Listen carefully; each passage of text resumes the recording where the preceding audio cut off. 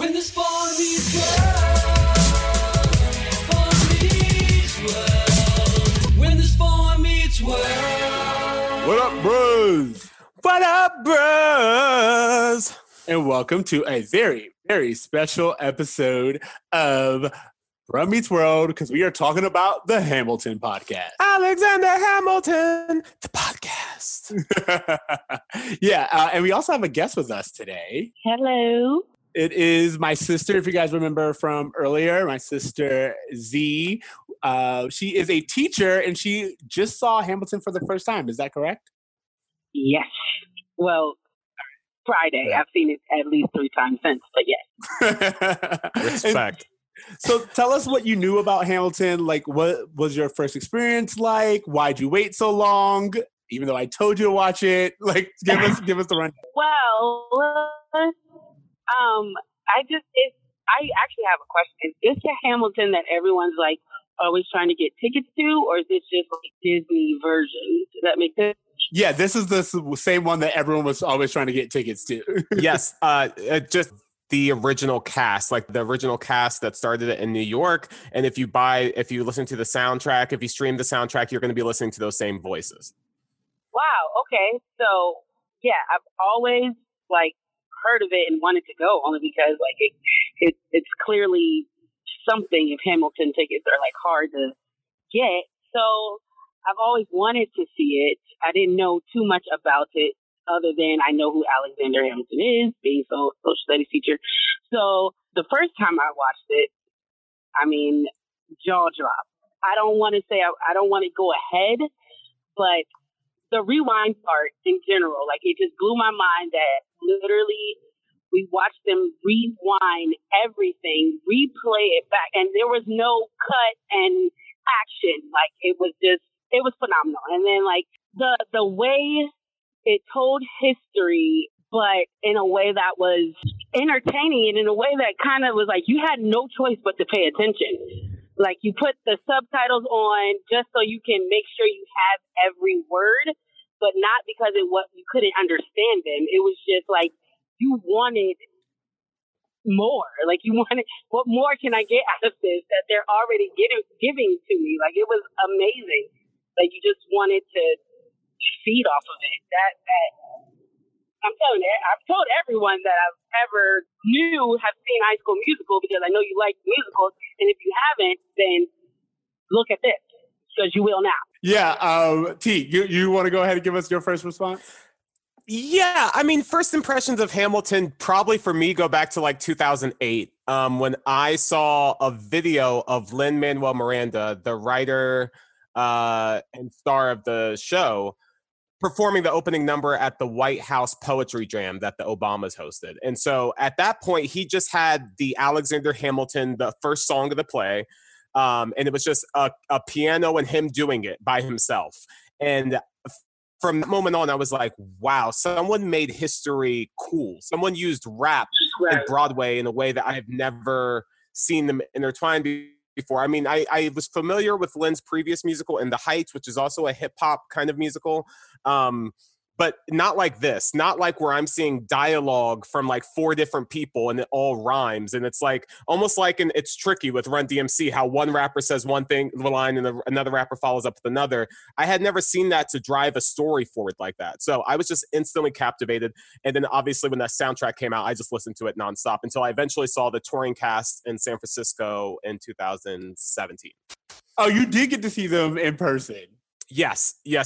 I got to see, it wasn't the original cast, but seeing it live just helped like fill in a lot of the gaps that the soundtrack wasn't able to pull. I mean, I don't know, Siege, if you listened to the soundtrack at all, but there was so much that I missed. I have Little details that made such a huge impact. The entire last number was lost on me until I saw it live. So I actually got introduced to Hamilton because of TC.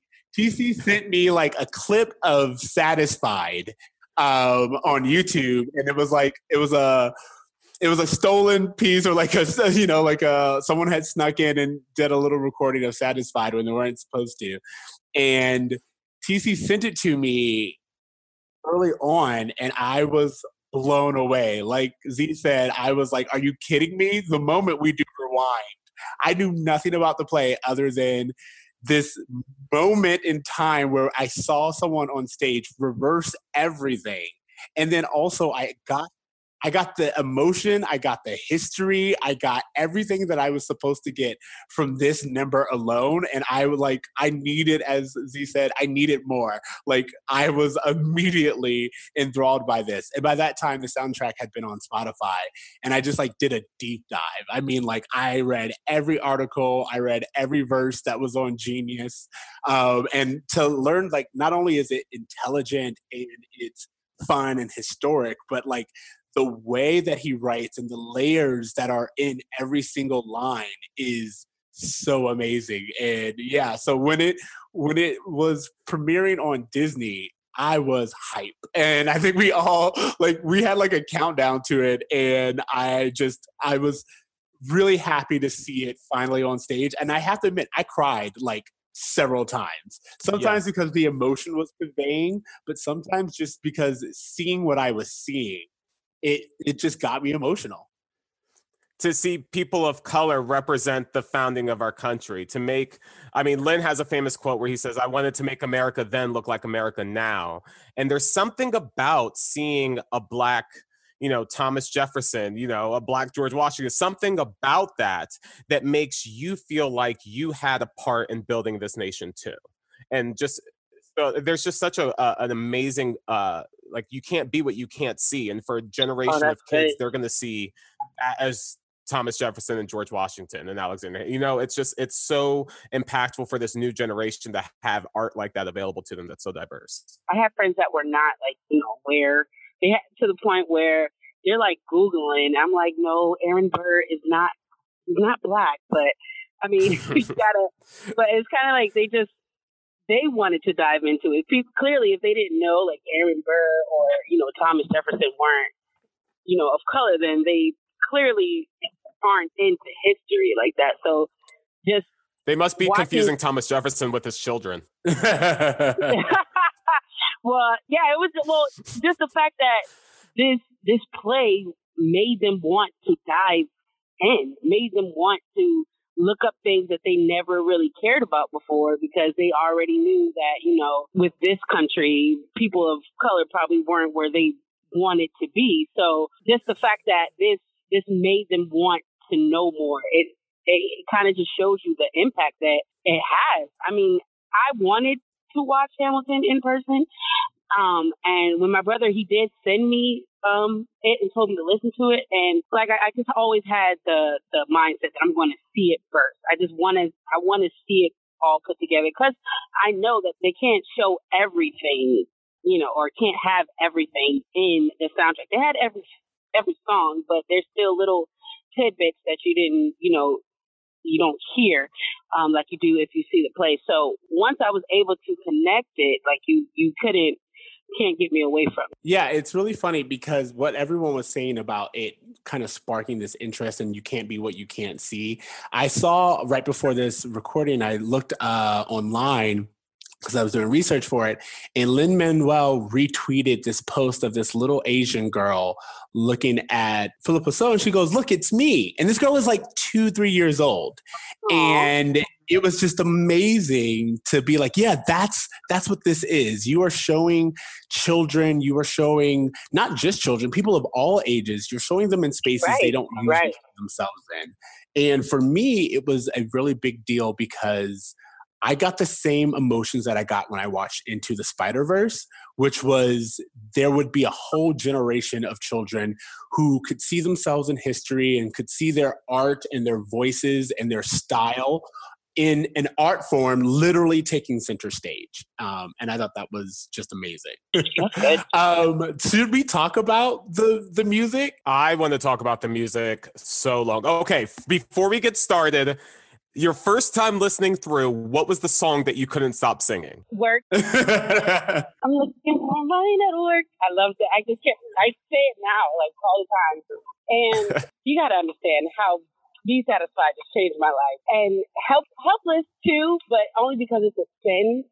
Like I was telling people earlier, my favorite song is the Shula Sisters, but my favorite part of the play is Helpless, and then be satisfied. Yeah, the transitions of this play are just amazing. Like Yes. there are just so many good way where you go like going from helpless into satisfied, and you can see the tonal shift, and like that in itself is just like, oh my God. Like you don't know what you're doing, but you know it's about to get heavy and it's crazy. And then the transition from the Reynolds pamphlet into Burn. Oh Yeah. my God, that transition is just another one where I was like, I'm just aghast. But His if you're poor talking about wife. which song, I would say that "Satisfied" is definitely one that I like on repeat, just because it hit a tone for me, and also it has like this sense of humor when he starts off with saying like, "You look like a woman who's never been satisfied," and like the Right. levels that hits It's kind of smooth though. Is it weird that I always sing that in like a smooth tone? Like we never been satisfied, just like me. I'll never be satisfied. Oh yeah. No, because that's what he meant. Like it's a come on. It's supposed to be like this smooth talking dude who's like, I see you, and I see you more than anyone else in this room sees you. And I loved that. And I loved like just everything that she's saying. Like there's this point where she goes, I'm the oldest and the wittiest and not prettiest. And usually you would say I'm the oldest and the prettiest, but she says wittiest to show that she's like the brainchild of this. She's the smartest character in the whole show. Exactly. So I just loved that. And then I know you said which one, but I can't limit it to one because I will also say that part. blend of nonstop of everything coming together Yes. was just Yes. another one where like it has momentum. It blends like you want a good The music montage. blend. Yeah. Yeah, and it hits every emotional point. It's like a summary of Act 1 in one song, and it hits perfectly. And then finally, I will say that the Reynolds pamphlet, because it's just like you get this Lil Wayne style song in the middle of a historic play, and it's bumping. It's a bop. I'm gonna go back to when I first heard the album, like when it first came out in like 2015. The two songs that I was singing over and over again were Wait For It, which sounded just like an Usher song to me. Like it sounded like Wait For It sounded like the thing that was most likely to be played on the radio of all the songs that I heard. To me, that was my first impression when I got for it. I just kept singing it over and over again. And then Guns and Ships, I was just like, in that same way the Siege was like, they threw a Lil Wayne song. I was like, this song is dope as fuck. This is just spit and rhymes. Like, this is, I mean, between those and the cabinet battles, like, I just was so happy to see rap celebrated and hip hop celebrated as like a true art form. Like rap is so easily dismissed as like mumble rap or just like, I don't know, not having the sophistication as like, you know, other styles of genres of music, but for him to use every kind of rap. I mean, like one of the things that he said was that he envisioned each character as a different hip hop person. So when he wrote Hercules Mulligan, he was thinking of Busta Rhymes. And when he wrote Thomas Jefferson, he was thinking of Ludacris and all these things, so that when every person had their own unique flow and their own unique style of hip hop to contribute in a way that like celebrates it all. I loved it. You and I were very much into the Rap Battles of History series on YouTube in general. So when he set up the Congress meetings as rap battles, we were like, oh, this is killer. Like it was like A1, I'm all about it. And then I looked up something and they were like, it's not just like a revolutionary story about, you know, the way he approaches it, but it's revolutionary in its delivery. Like at some point in times, I think they say the average song is like 120 words per minute or something like that. And Renee at one point in time, she gets to 200 words per minute. And David gets to a part in a song where he sings 19 words in 3 seconds. Wow. And then you got to put some thought into the letter, but the sooner the better to get your right hand man back. Yeah, it's like ridiculous. It's just like that speed and that delivery. And as you said, the different styles. It's a great musical because it's a layered musical in every sense of the word. Even King George has a British pop song thrown in there. Like everything is covered in this. Yes. He was amazing. With King George, it's kind of like the American view of what people might think he would have been like he kind of gives off this, I don't know, like stereotype of an English king would be, the way he, I don't know, goes about. So it was just funny to see that and him play into it. And you kind of categorize, like, put him in his separate box, although he was crazy from the lyrics. So. Yeah, no. What's funny about King George's songs is they have like a Beatle influence. And that's great because not only are they like, you know, British invasion, which again, history and it's everything that's there, but it's also like this very poppy sound that is supposed to be jarring compared to all of the rap that you're getting. So you get this old school mixed with, or kind of interrupting the new school, which is why I think it stands out perfectly. And as we said, Jonathan Graff's performance is fantastic. I have notes on him when we get to cast, but yeah. And just the idea that there would be a breakup song between countries is brilliant to me. Like that whole mindset of like you'll be back, you know, as soon as you'll miss me eventually, like comparing the relationship between countries to an abusive relationship that needed to come to an end, in which there's a bitter spouse, you know, who's, you know, shitty about it afterwards. I don't know. It just, to me, it was just such an interesting way to tell history in a way that makes it so much more relatable. I have no idea how King George felt at the end of the American, you know, Revolution, but I know what it's like to be dumped, and I know what it's like to, you know, be dismissed or rejected, and so it makes it personal in a way that I would have never felt a connection to King George before. When What Comes Next comes on, like that version of it, like as you said, to me, it was amazing and hilarious because, first of all, how relevant does it feel right now when he was like, do you know how long it is? Do you know how hard it is to lead?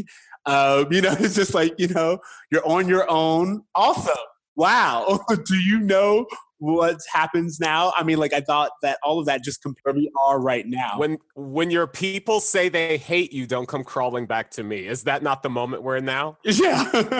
Where we're looking at our founding fathers and being like, actually. I like how they referred, you're stepping down. I didn't know like a human could do that. Like it's kind of like referring to our 4 years compared to their dynasty. I like that they put that in there. Yeah, just bringing light to like how ridiculous the concept was that we would change our leaders every 4 years. Like that, how revolutionary that idea was brought to light with that. Yeah, I think that what's great about all of these songs is that they really do get you in the mindset of the characters, but not just the characters, of like the events that they're talking about. You know what I mean? Like, I think it put the Revolutionary War in a different way than I would have thought about it or the way that I learned about it.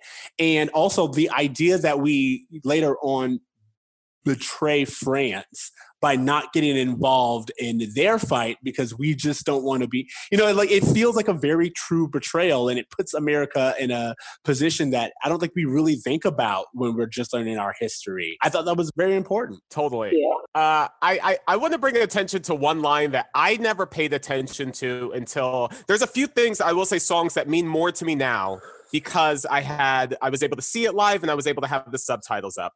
The first one is the Aaron Burr song. It's the second one. It's like, pardon me, are you Aaron Burr, sir? That one? Yeah. There's a part where Lawrence and Mulligan and Lafayette are like, yo, I'm John Lawrence in the place to be. And there's the line he says is, 2 pints of Sam Adams, but I'm working on 3. These redcoats don't want it with me because I will pop, chicka pop these cops till I'm free. I was like, what? We're talking about shooting cops up now?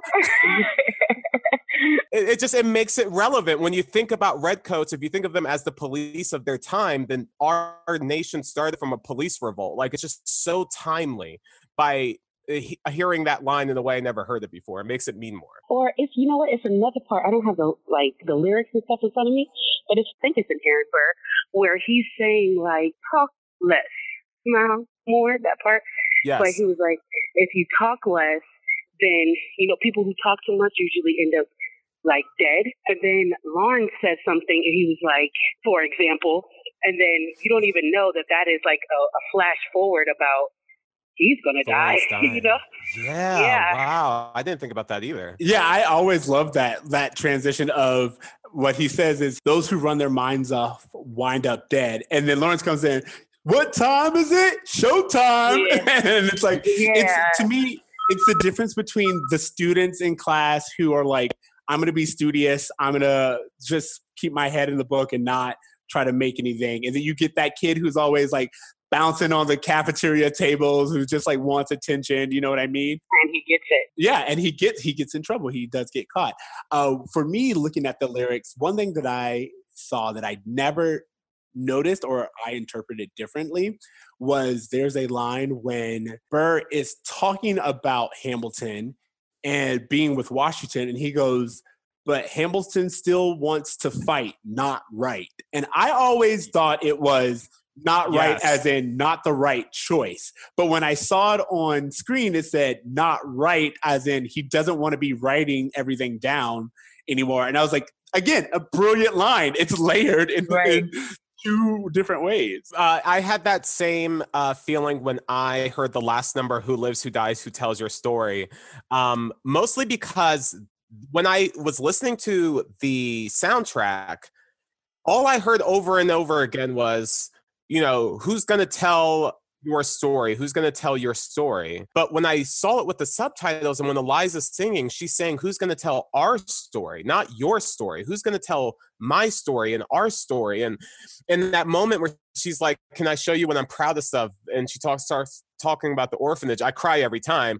But like seeing it, it's like she's getting her story told too. And one of the things that really escaped my mind until I saw it, and I challenge you guys to watch this again, the show ends. I don't know if you guys are familiar with the musical Les Mis. The musical Les Mis ends with like the main character dying, and then the spirits of those who he had interactions with are there to like usher him into heaven, right? I didn't understand that's how Hamilton ends as well. I didn't understand that Hamilton dies, and then they all have these white suits on, and they're kind of talking directly to the audience at this point, saying, you know, Eliza telling her story of what she did with the rest of her life, and then it seems as though she meets up with Hamilton, and Hamilton walks her to the front of the stage, and she has this moment where she gasps and she cries right before the credit, like right before the show ends, right? And I was like, oh my goodness, like this whole song was about like what our legacies are going to be and who tells our story. And the end of the musical is Hamilton showing the spirit of Eliza, his wife, the musical, like showing that like, hey, decades later, someone's going to be telling our story through this musical. And her reaction was her seeing the crowd there to hear their story. Like I lost it when I put that together. Well, you just made me lose it because you just put that together for me. Like the gasp, I saw this musical twice this weekend, and the gasp, the first time I saw it confused me, and then the second time I saw it, I was looking for clues for it to make sense, and then I remembered Les Mis, and I just remembered like all these musical influences that are tied in Hamilton from other shows, and it just made sense to me, and that gasp was just her like seeing that their story was finally being told that was lost, and it was just beautiful. I cried. Oh, wow. I think that's a great transition into talking about the cast, because I've seen Lynn and I've seen Leslie and David, like they're everywhere. But I'm like, I feel that Philippa Sue is just the unsung hero. Not only does she carry a lot of the emotion and she's the constant through, and she's a female voice in this really male dominated story, but she is just a powerhouse who ends the show. You know what I mean? It's like for her to have the final word and the final, that's who the audience connects to. She's the one who outlasts everyone else. It's such a weight, and she carries it so beautifully. Like you cannot tell me. I wrote that. I told someone that "Burn" is the original "Sorry" by Beyonce. It was like her "Burn" is just like, you know what? Fuck you. Fuck all of this. I'm out. I ain't sorry. It felt like the Adele song of the soundtrack. Yeah, it did. The last song talks about how like the only reason that they're even able to tell this story is because of the information that Eliza was able to collect once Hamilton died, that she was the one who went through all of his diaries and writings and published them and made them public record. Like she was the one who collected all these stories. And on Twitter, I saw that someone said like, there's a reason why the musical is called Hamilton and not Alexander Hamilton, because it's the story of this this duo, the both of them, not just the male patriarchy. It's a partnership that really allowed the play to happen. Yeah, that's great. Oh my God, I love that. It's layers, guys. It's layers. All right, so I kind of talked about Philippa, and I think she's fantastic. Do you guys have any favorite cast members, or was there anyone who really stood out to you? Renee Ellis Goldsberry. 100%. Strongest voice in the show, I'd say, too. Yeah. I mean, well, Philippa has like a beautiful, subtle voice. It was soft, but Renee, I think she has she just had a like a present. Yes, it was a present. It reminds me of Dreamgirls with Jennifer Hudson and Beyonce. Like, Beyonce's a great singer, but Jennifer Hudson's voice in that was just that strength and that groundness that reminded me of the voice differences between the two of them. Exactly. It was kind of like you recognize both and you give both credit, but you can hear the emotions differently through both of their voices. Yeah, I think Renee, she has one of the fastest songs.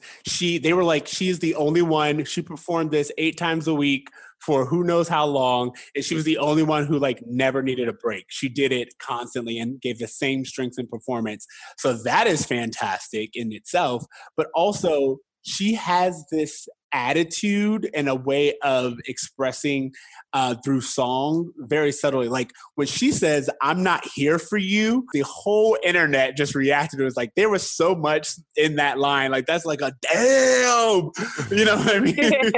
Yeah, I mean, come on now. What were you thinking, sir? Really?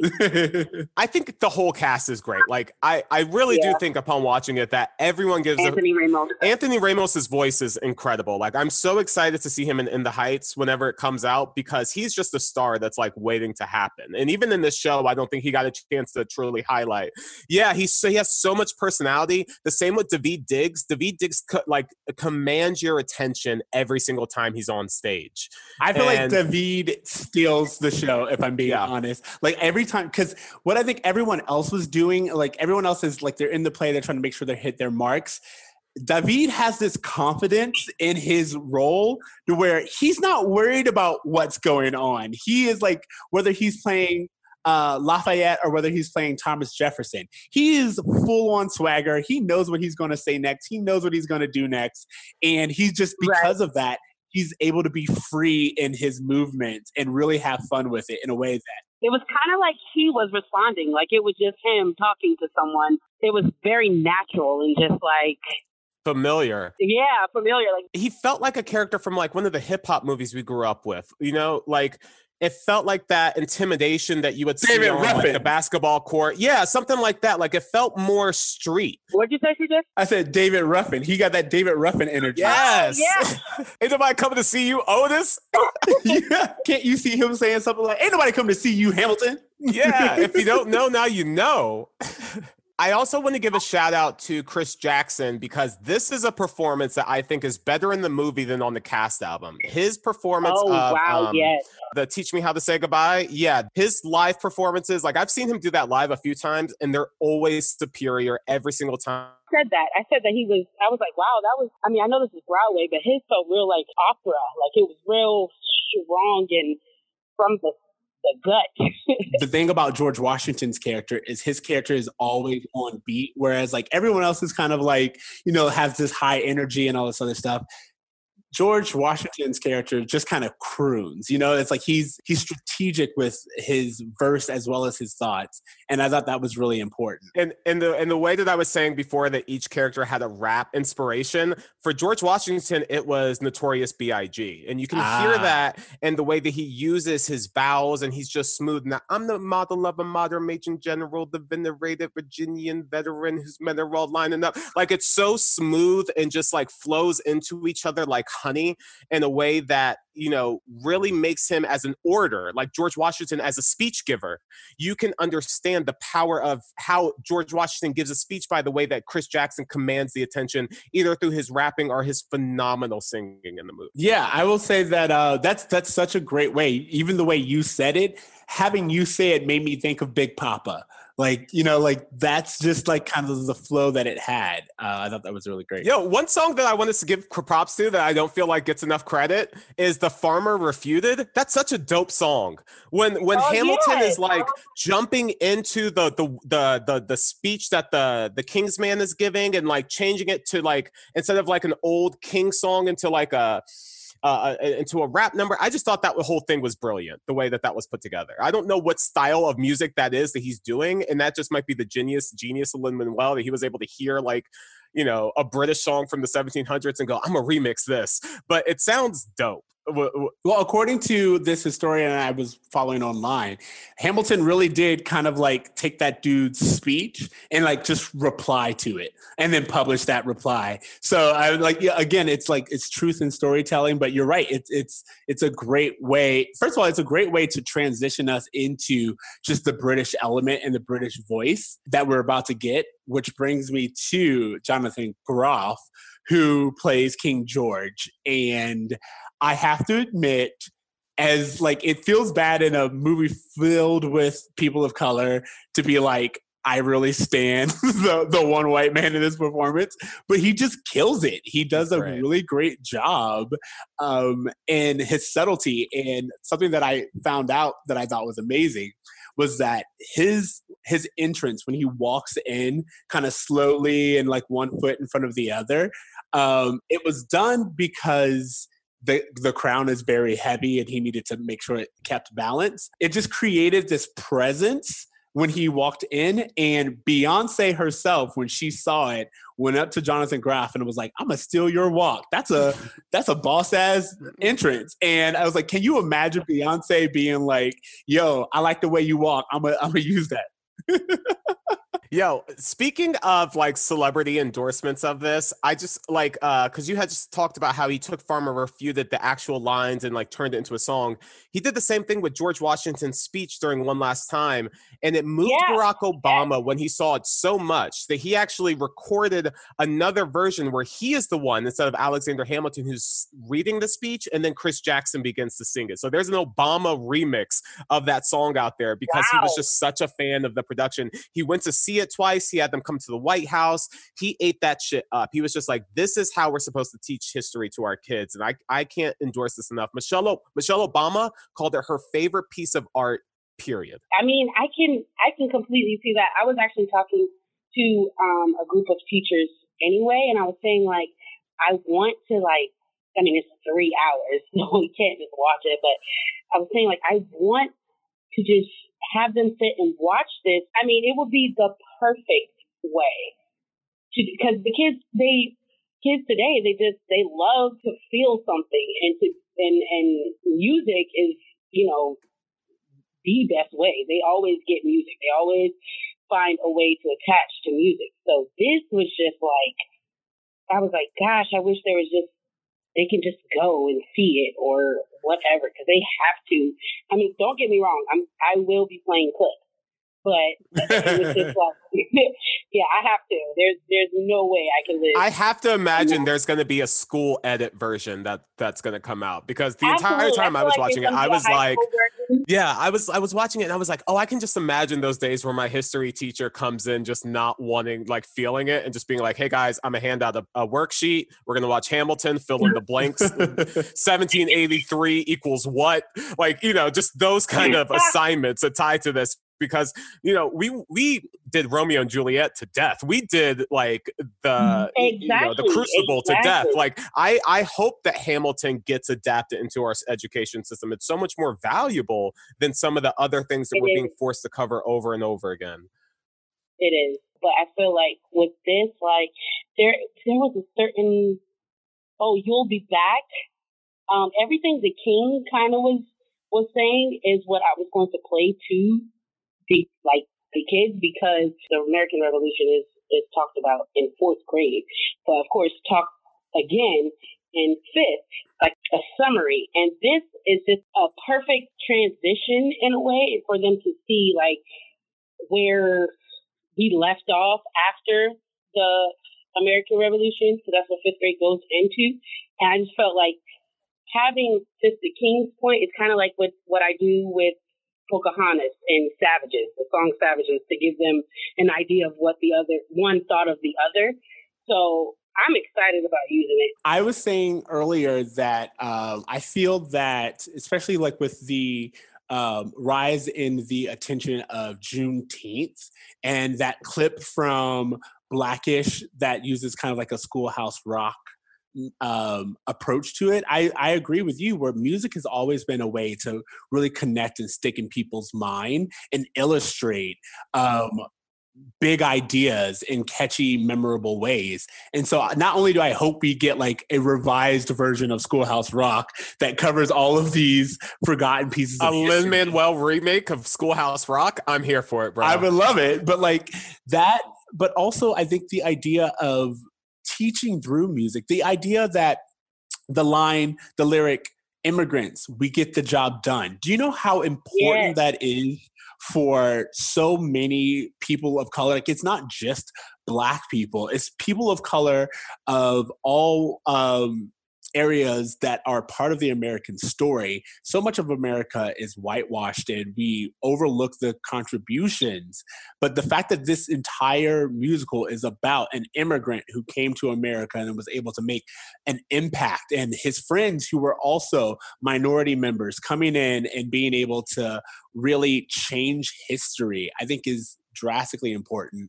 Right. And not even, not even, but gendered too. I'm going to compel him to include women in the sequel work. Yeah, exactly. And I love, that was another thing for me that was so powerful, the inclusion of women in this story and the fact that they're not sidelined. Like I said, by having Eliza in the show, these aren't characters who are sidelined. These aren't characters who are perfect.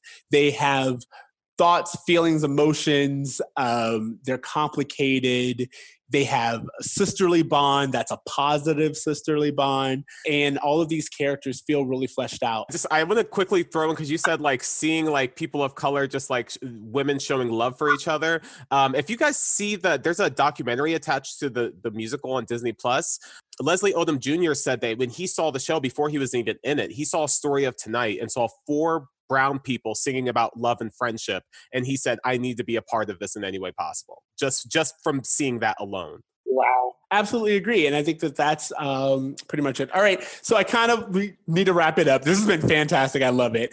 But do you guys have anything else to say about the cast or any fun facts about the play itself? I love you, Amos. I love you, Renee.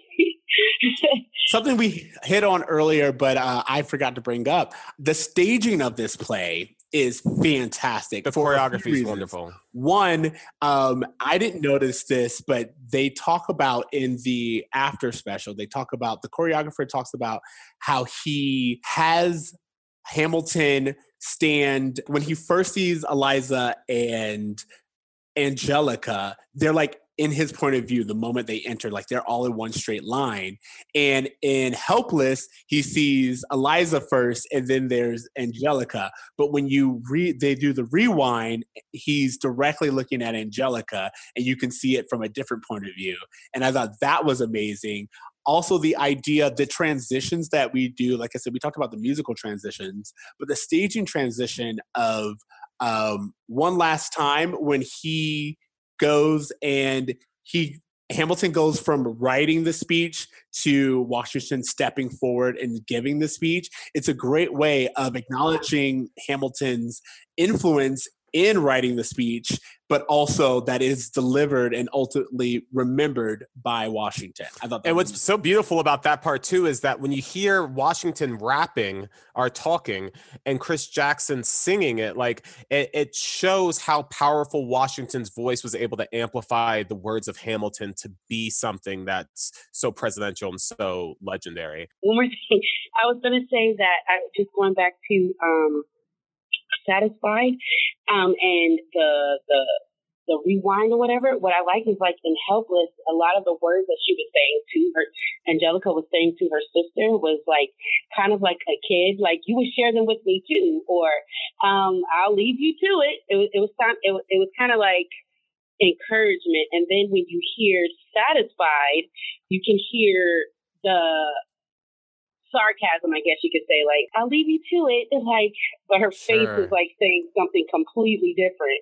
like, this is hurting me. And then Helpless, you can see that at first she's kind of like on her sister's side, but then from her point of view, she's really sad about the whole thing. And you can feel that in the two. What's great about Satisfied and Helpless is that, you know, the whole show is about like how your story is different based on who tells it. And Helpless and Satisfied is like a real example of how like this story that you just saw is actually completely different when you hear it from the perspective of someone else who was in the room. And that's what the whole Right. musical is about. In the same room. Yeah. Just a few little things that I wanted to bring up since we were talking about Satisfied and Helpless. It reminded me of the staging, going back to that, where in Nonstop, there's this moment where Angelica's leaving, and because of the rotating floor, Angelica leaves his sight and they kind of pull Eliza into it. And that's just a great imagery right there. This idea that he's connecting with Angelica, but because she's leaving, he has no choice but to listen to his wife at that point in time. It's great. The rotating stage is so dope. When they shot Philip and he does that, like, it's like a shot and he like goes sideways and slowly moves in slow motion. Like they make him die in slow motion in a live play. And I didn't understand how they were able to do that until you understand like this rotating stage and everything that they're able to do for it. Hurricane is another example of like, he's like, in the eye of a hurricane, there is quiet. And the entire stage is moving in slow motion around him. It's so cool.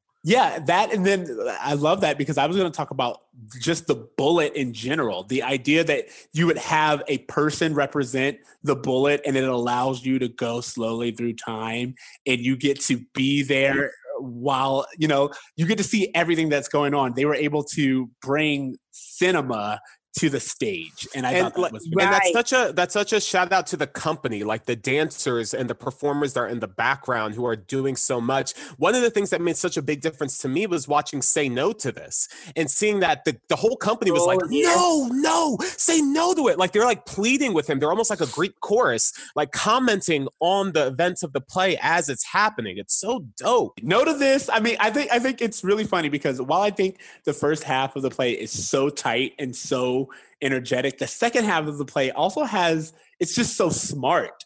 You know, like it's like the second half of the play has like these moments where Say No to This is just like a good old school R&B type. He said he wanted to make that sound like a Ja Rule and Ashanti song.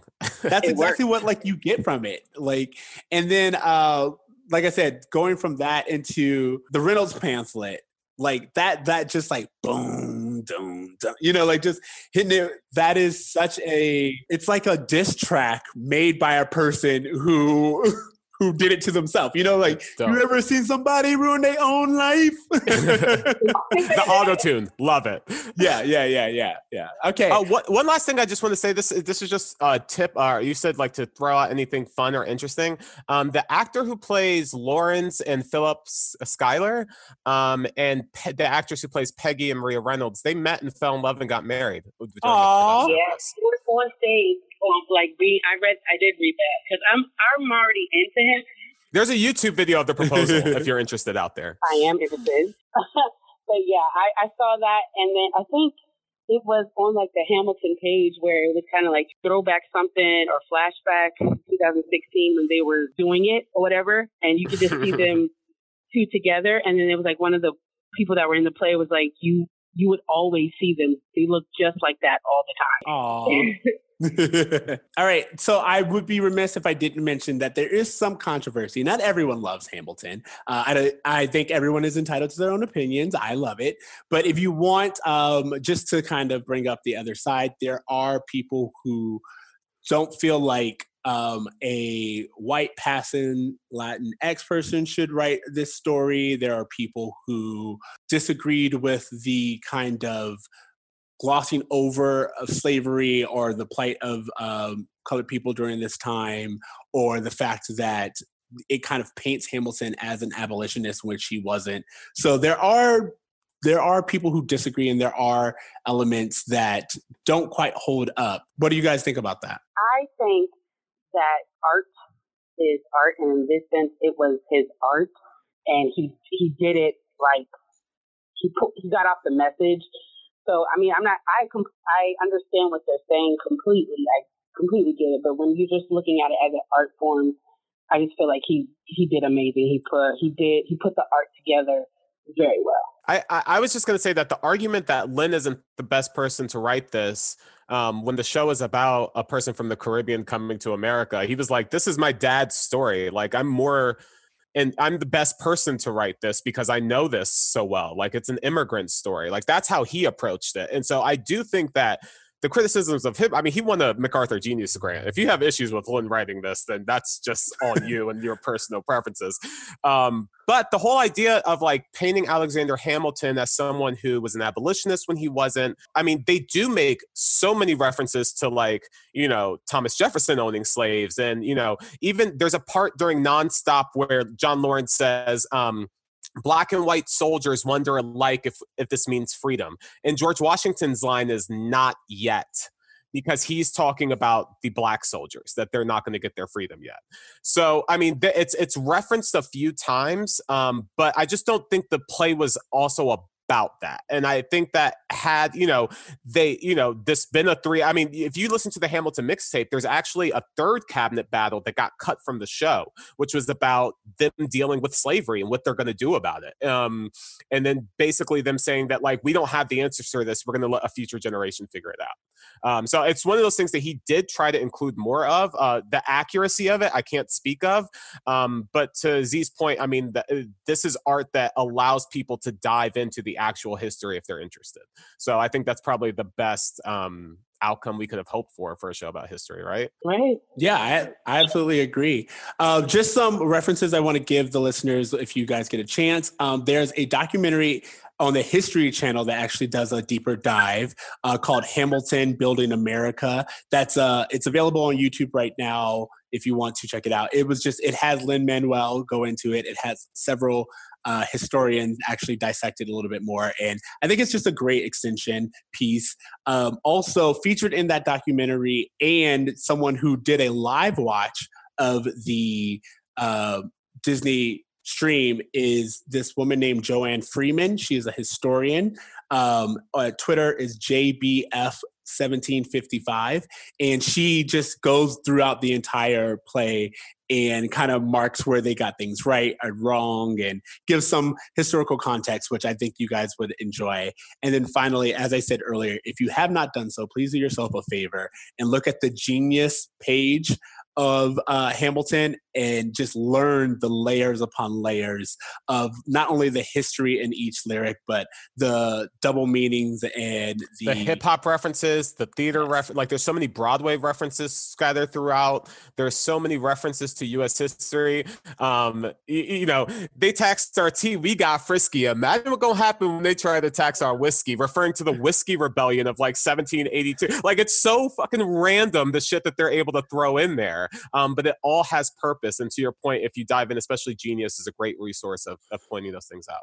Yeah, one of the things that I loved was I mean, it's very clear when you listen to it, but in the Alexander Hamilton song, he says, another immigrant starting up from the bottom, which is a reference to Drake's Started from the Bottom, Now We're Here. And Drake is himself an immigrant who came to America and found success. So like, just the way of doing the layers upon layers in history, in music, and in art form is fantastic, and I hope everyone enjoys it. Yeah, guys, I know this is not our typical podcast. We usually cover Boy Meets World, but this was just such an important piece of art, and we always talk about, you know, what ages really well, and the fact that this is about the start of our country and where we are now, it just felt really appropriate. So I appreciate you guys letting us, you know, talk about something different that was really meaningful for us. And Z, I thank you for coming aboard as our guest and sharing your insight as a teacher. Thank you. You're welcome. It was my pleasure. Enjoyed it. Do you have anything you want to plug or anything you want people to check out? Bruh Meets World. Yes. Well, thank you guys for listening. On that note, this has been Bruh Meets World. Remember, you can find us on Spotify, iTunes, Stitcher, Google Play. Make sure you leave us a rating. Give us your feedback on Hamilton. You can find us at Bruh Meets World on all of the places, and email us at bruhmeetsworld@gmail.com. T? Not only can you guys give us your thoughts on Hamilton, but you guys can join us next week as we dive back into our regularly scheduled programming of Boy Meets World. And, you know, just for one last homework assignment, I'm just going to recommend that you guys check out the Hamilton soundtrack, learn all the lyrics, because I promise you, your 8th listen, you will learn more things about it. All right. Thank you, guys. Remember to dream, Try. and do good. Don't throw away your shot, guys. Do not throw away your shot. Later, bros. Later, bros.